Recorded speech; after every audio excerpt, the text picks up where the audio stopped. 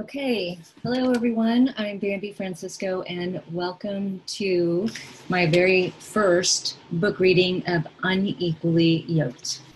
So yes, I was supposed to be in Hollywood on stage and speaking to a very good friend of mine about technology, culture, mental health, religion, and media and politics. But then COVID hit.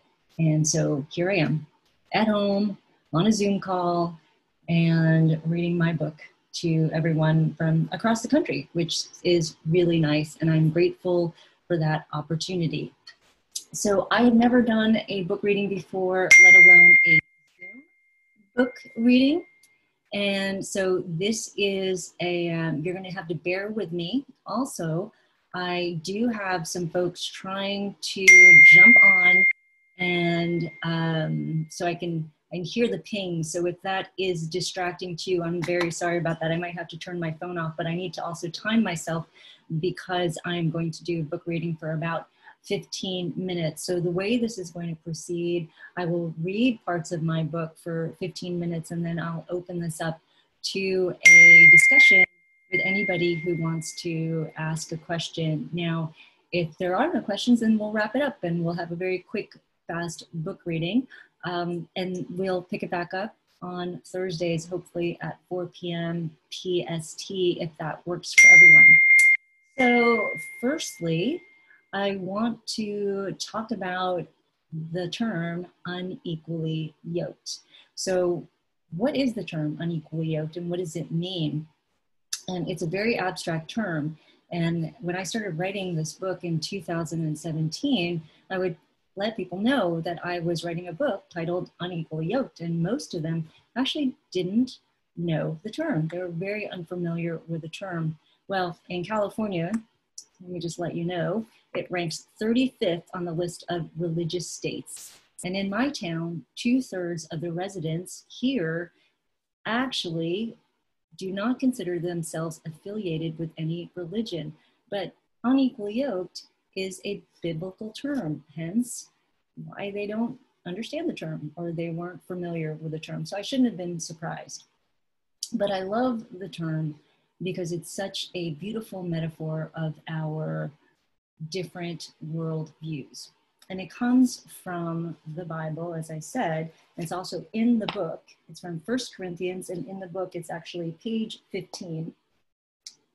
In the Bible, 2 Corinthians 6:14, it says, "Do not be unequally yoked with unbelievers, for what partnership has righteousness with lawlessness? Or what fellowship has light with darkness?"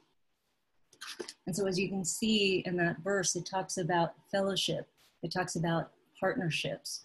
It means relationships. The verse is referring to relationships. It's talking about righteousness and lawlessness. So our views of what is righteous and what is lawless. Now in that verse, it really refers to marriage. So a husband and wife have to be on the same page of what their view of righteousness and lawlessness are. Because if they can't be on the same page of what is good and evil, it's very difficult for them to raise their child. And the Bible warns that, and the Bible warns that you should be equally yoked to your partner. Now, this is not a marriage book, although the first chapter does touch on marriage because it is a microcosm of our relationships with others. And it's not a religious book, although as a Christian conservative, I will tell you that there are elements of Christianity in this book and there's elements of faith. There is a call to action to have some faith in something other than ourselves in order to get out of the mess that we are in the current environment that we are in. So the term unequally yoked is actually a double entendre. Talked about our metaphysical yokes. That's our yokes with one another. And there's a physical yoke as well. And that's also in the Bible. And just to illustrate what a physical yoke is, a yoke is actually a wooden crosspiece that binds two oxen together so they can till the field. And the burden of tilling that field, or that heavy equipment, is distributed across the oxen. So their job is easier.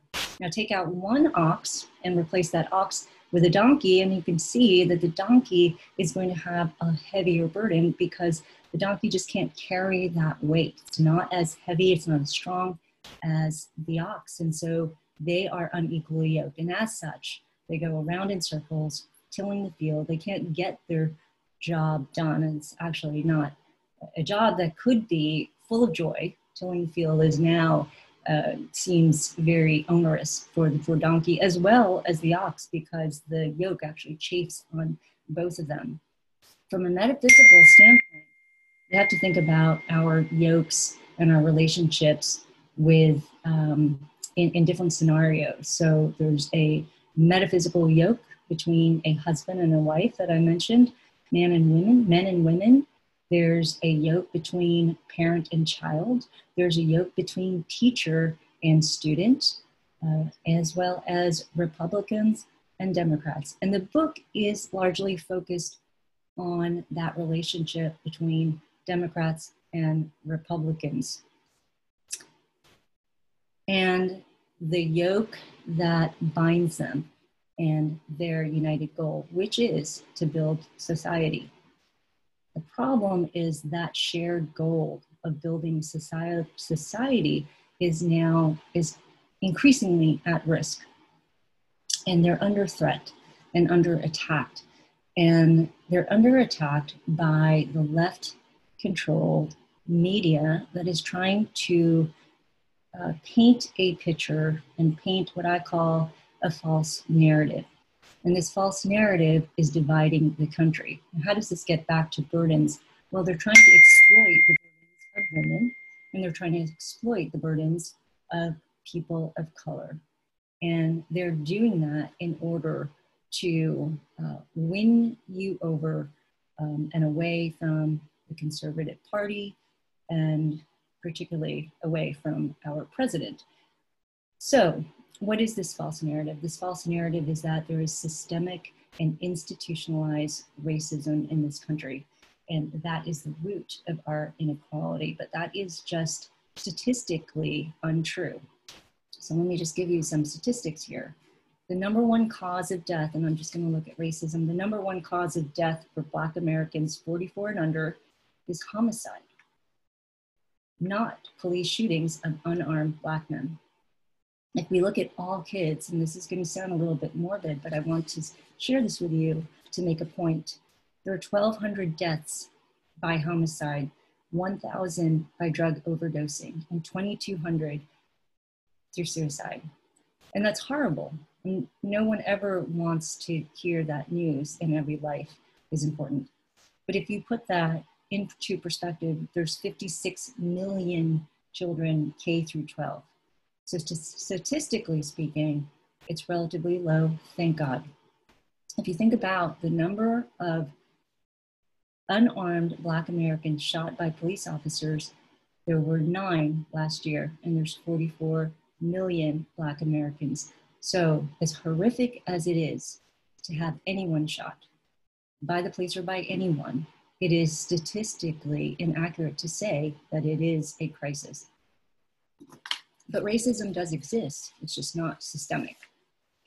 So, and the challenge here, and one of the reasons why I decided to write this book, is because I want my children to understand what the right narrative is and not the false narrative. And now we're seeing that this anti-racism, unconscious bias training is something that we're adopting in our universities, in our schools, and in our corporations. It's an $8 billion business. We've heard of critical race theory. That's now being taught, or starting to be taught at schools. And critical race theory is teaching that America was founded, or America's institutions are inherently racist. And that's a dangerous narrative. But they have to create this narrative, because if you think about it, what's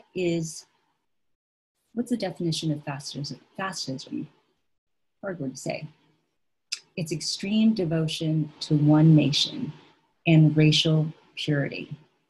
This is the direction they want you to think conservatives and Donald Trump is taking this country, moving us to this very far radical ideological view of the world that white supremacists want to keep everyone oppressed. And that is not true, and you've seen it, and I've shared it with the statistics. But they're constantly painting this picture of Trump as this Hitler or Mussolini. You've seen it recently with the debates. Have you seen any media talk about Joe Biden denouncing Antifa? No, because that's not the narrative they want to propagate. They can't propagate that narrative because the left is always good. It's a moral polarity view of the world. Now, why did I write this book? For one, I didn't think that one person could be that racist and create this dialogue. And so I decided to investigate to find out why we're having this discussion and how it started. And that's why I want to start with chapter 3, which is the false narrative. So with that backdrop, now I'm going to read the book for 15 minutes. And some of you will fall asleep, hopefully not. And then after that, hopefully we can have a discussion afterwards if there are any questions. If there are not, then we won't have any questions. But I'm going to go ahead and time myself for 15 minutes. And this is chapter 3, the false narrative. If we don't believe in free expression for people we despise, we don't believe in it at all. Noam Chomsky. Be it where to go to dinner or how much a nation spends on healthcare or eliminating inequalities, progress is made when people compromise. Lasting agreements can only be reached through open conversation. Open conversations can only be had if both sides are free to make their case. Some conversations are messy, and sometimes people take positions they later change and even regret. But the openness of the dialogue is what matters most. Restricted speech is the cornerstone of tyranny, and yet here we are, dangerously flirting with such an authoritarian rule as the protection of a dominant narrative is locking up free speech. What is this narrative? The patriarchal and capitalist system America was founded on is the root cause of all inequality. And taking it one step further, if this system isn't dismantled, then historical inequalities will stay set in social concrete forever. And anyone found to have a dissenting opinion of this narrative is guilty of being part of the problem. Anyone agreeing is safeguarding it. In the long run, like an ox and donkey, unequally yoked together, the pro-actors of this narrative force our national yoke to tilt to one side, forcing the country to go around in circles. This chapter explores how this narrative began to take shape, largely around the treatment of minorities well before Donald Trump sat in the White House. When Trump came into office and became the personification of white male privilege, this narrative became weaponized for the fight against him and his supporters. Moreover, institutionalized bias would become big business as there was an entire country to re-educate, and without the narrative, the market would dry up. Much like the systemic misogynistic narrative in the Me Too chapter. That's chapter 2.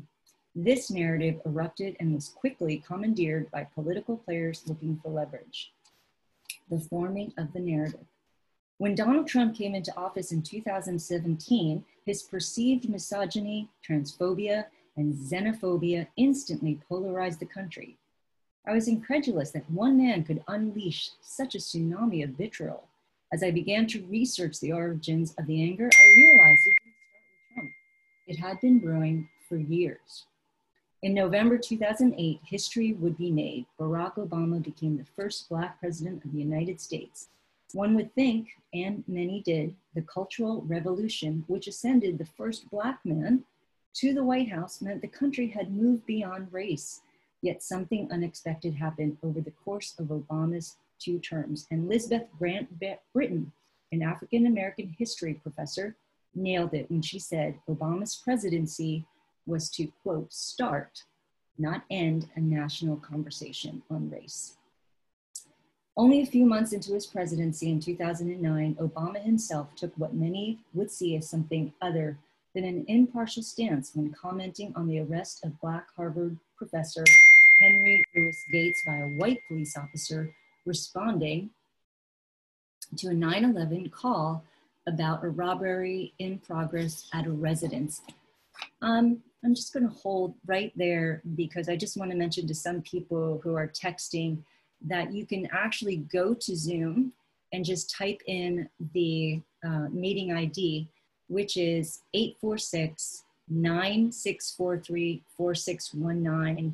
And of course, if I'm telling you that you are already on, but this is for if you know other people who've been texting me, maybe you can text them and let them know that they can type that in as the meeting ID. Okay, so only a few months into his presidency in 2009, Obama himself took what many would see as something other than an impartial stance when commenting on the arrest of Black Harvard professor Henry Louis Gates by a white police officer responding to a 911 call about a robbery in progress at a residence. And this is Obama. I don't know, not having been there and not seeing all the facts, what role race played in that. But I think it's fair to say, number one, any of us would be pretty angry. Number two, the Cambridge police acted stupidly in arresting somebody when there was already proof that they were in their own home. And number three, what I think we know separate and apart from this incident is that there's a long history in this country of African Americans and Latinos being stopped by law enforcement disproportionately. That's just a fact. Obama went on to say that the event showed how race remains a factor in this society. Obama had thrown the weight of the presidency onto Gates' side of the scales of justice. Yet if the officer's account was correct, that Gates initially refused to show his ID, accused the officer of being a racist cop, yelled and was disorderly as the officer left the house, it would seem there was much more to the story than Gates, and more importantly, Obama were reflecting. Much like the sin of omission so often pinned on President Trump, President Obama elected to only present one side of a case of tremendous importance. Interestingly, Obama took a hit for it. After this remark in a Pew Research survey, 41% disapproved and 29% approved of his statements about the case. No one knew it at the time, but the Harvard fiasco would be Obama's lowest stakes foray into the issues about race in America and race and policing in particular. NPR wrote that as part of a story examining Obama's racial legacy. These accounts are never easy to judge. Was the officer implicitly biased or outright racist? Was Gates immersed in a delusion that he was targeted for the color of his skin? Or could it have been, as was said of a later incident by Obama's successor, that there was fault on many sides? We will never know for sure, but to be clear, Obama took a side, deriding the officer for having acted stupidly and implying that being angry at the police officer was natural and appropriate. Obama had opened the identity politics Pandora's box. In 2013, commenting on Trayvon Martin's killing, Obama, building on his prior position, said America is not a post-racial society, once again placing himself on a side rather than in the middle of the issue. Even CNN opined, though, through the voice of a conservative author, Abigail Thurnston, that Obama's words about Martin were possibly due to his wanting disadvantaged Americans to believe that he and his family are one of them, despite their life of unparalleled privilege. And he wanted the prosecutors, judge, and jury to believe that this was a case about race, where justice demanded a guilty verdict. Thurnston doesn't say that this was Obama's motivation, but that reasonable people certainly may suspect. And if so, Obama should be ashamed of his effort to stir America's turbulent, dangerous racial waters, and stir he did. With the backdrop of Obama's comments, NFL quarterback Colin Kaepernick's August 2016 national anthem protest would become the centerpiece of the national anthem. national conversation on race. Kaepernick, if you recall, took a knee during the national anthem and said after the game, "I am not looking for approval. I have to stand up for people that are oppressed." Now, Kaepernick told Paper Magazine that he was responding to the December 2015 killing of Mario Woods, who died after being shot 20 times by police officers. Sounds pretty horrific, right?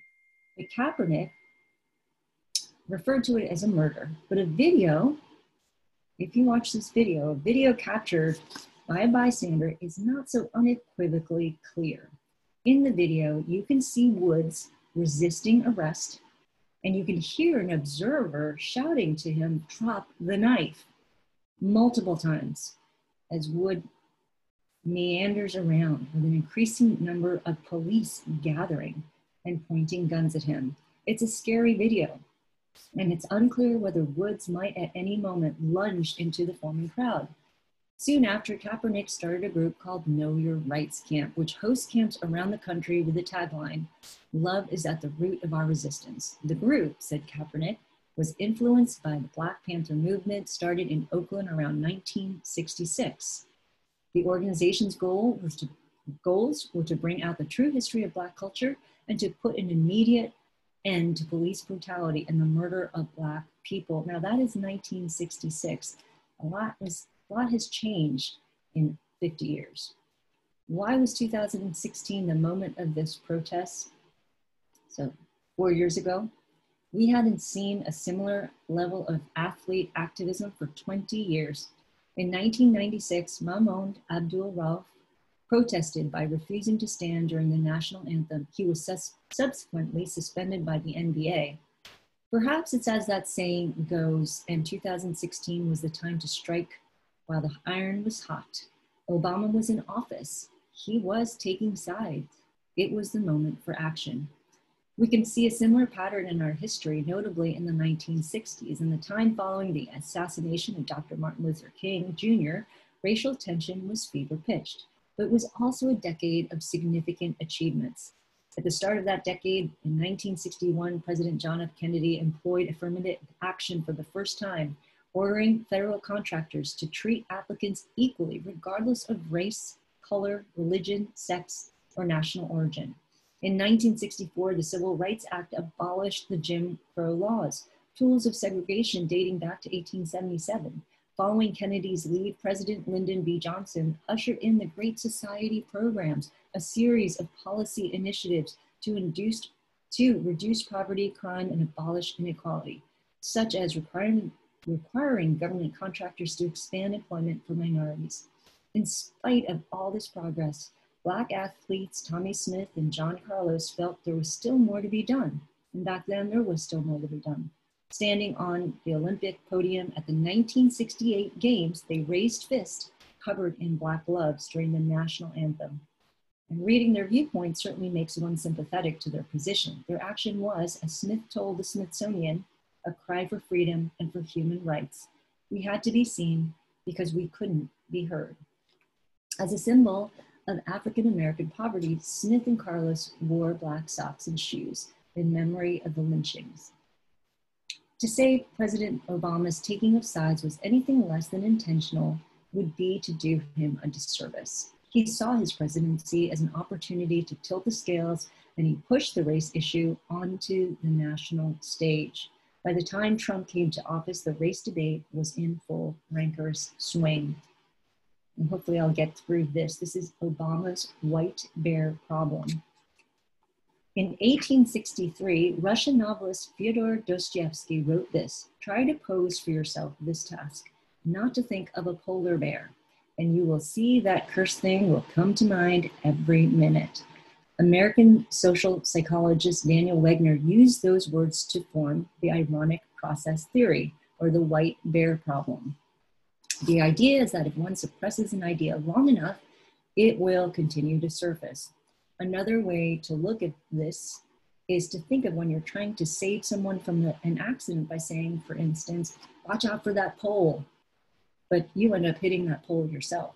Or when you teach someone a sport, say skiing, and you're purposely trying to avoid saying, "Don't hit that tree," You don't want to say don't hit that tree because they'll be so focused on the tree they won't see the clear path.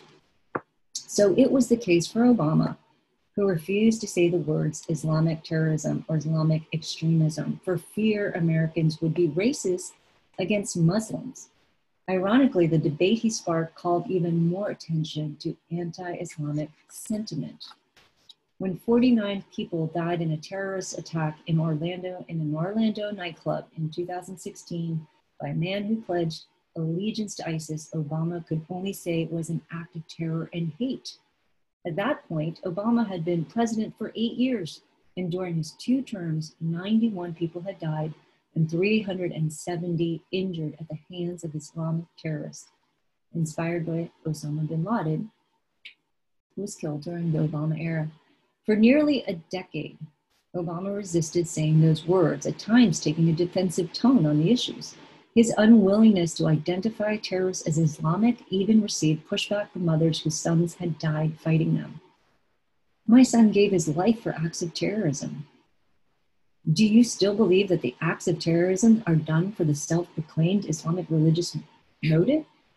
And if you do, why do you still refuse to use the term Islamic terrorist?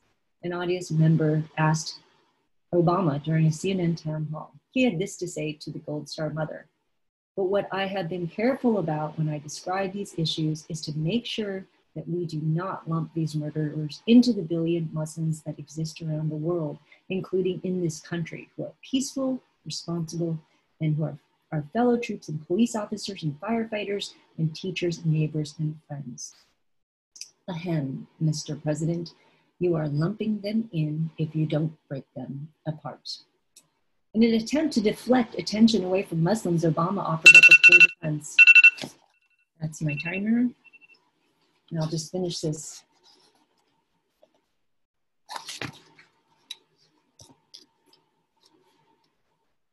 I don't often come in defense of Hillary Clinton, but she was right when she told CNN's New Day, "From my perspective, it matters what we do more than what we say. I have clearly said, whether you call it radical jihadism or radical Islamism, I'm happy to say either. I think they mean the same thing."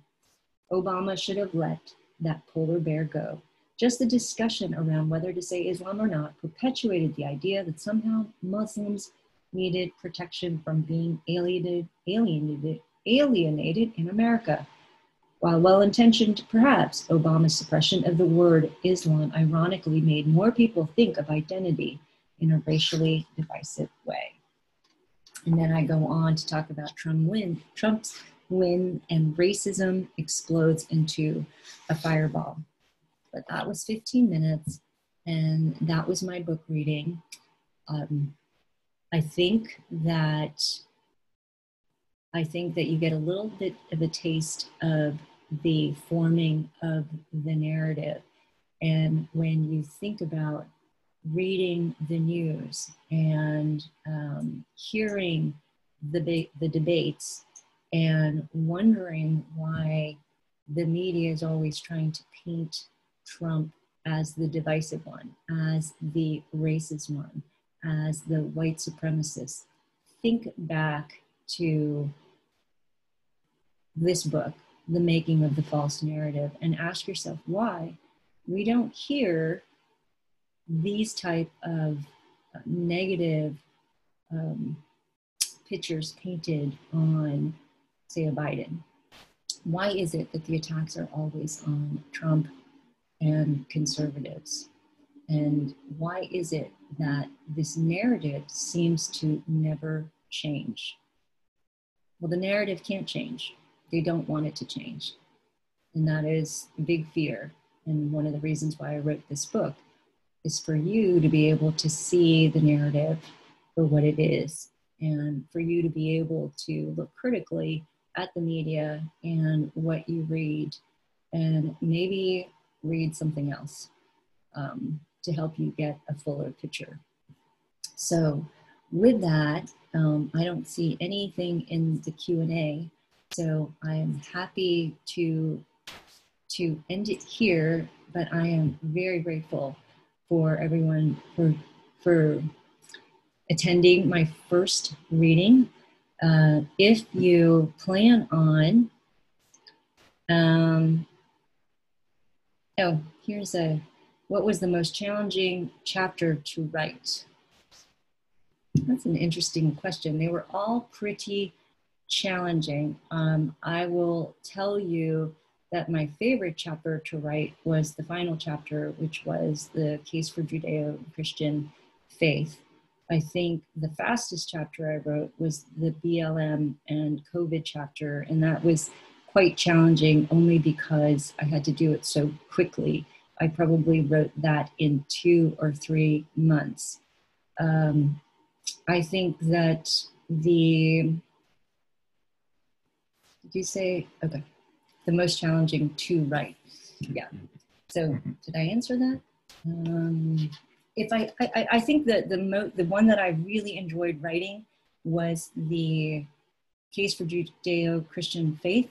It probably was also the hardest because I had to think about the human condition. And that was one of the points I was trying to make in this book, is that these false narratives that we keep hearing really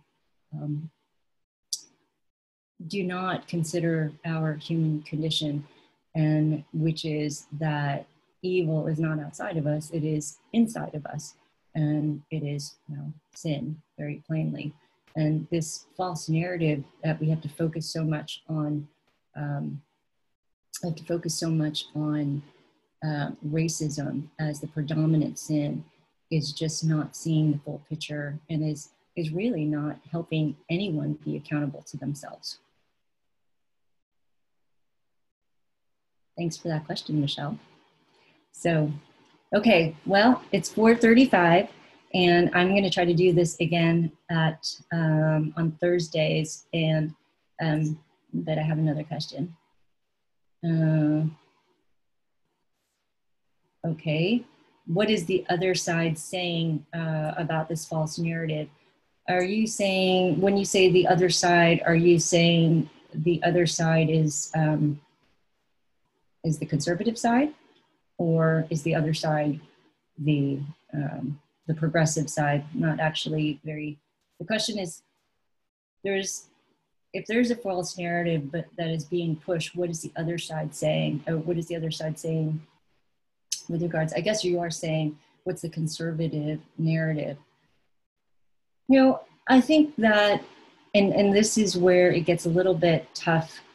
My friend Peter gave me an endorsement and said I'm behind enemy lines, behind two factions. And one, I would say there's the atheist faction, and then there's the Democrat faction. So I wouldn't say that necessarily that the conservative view is a Christian view, which is my view and my lens on this.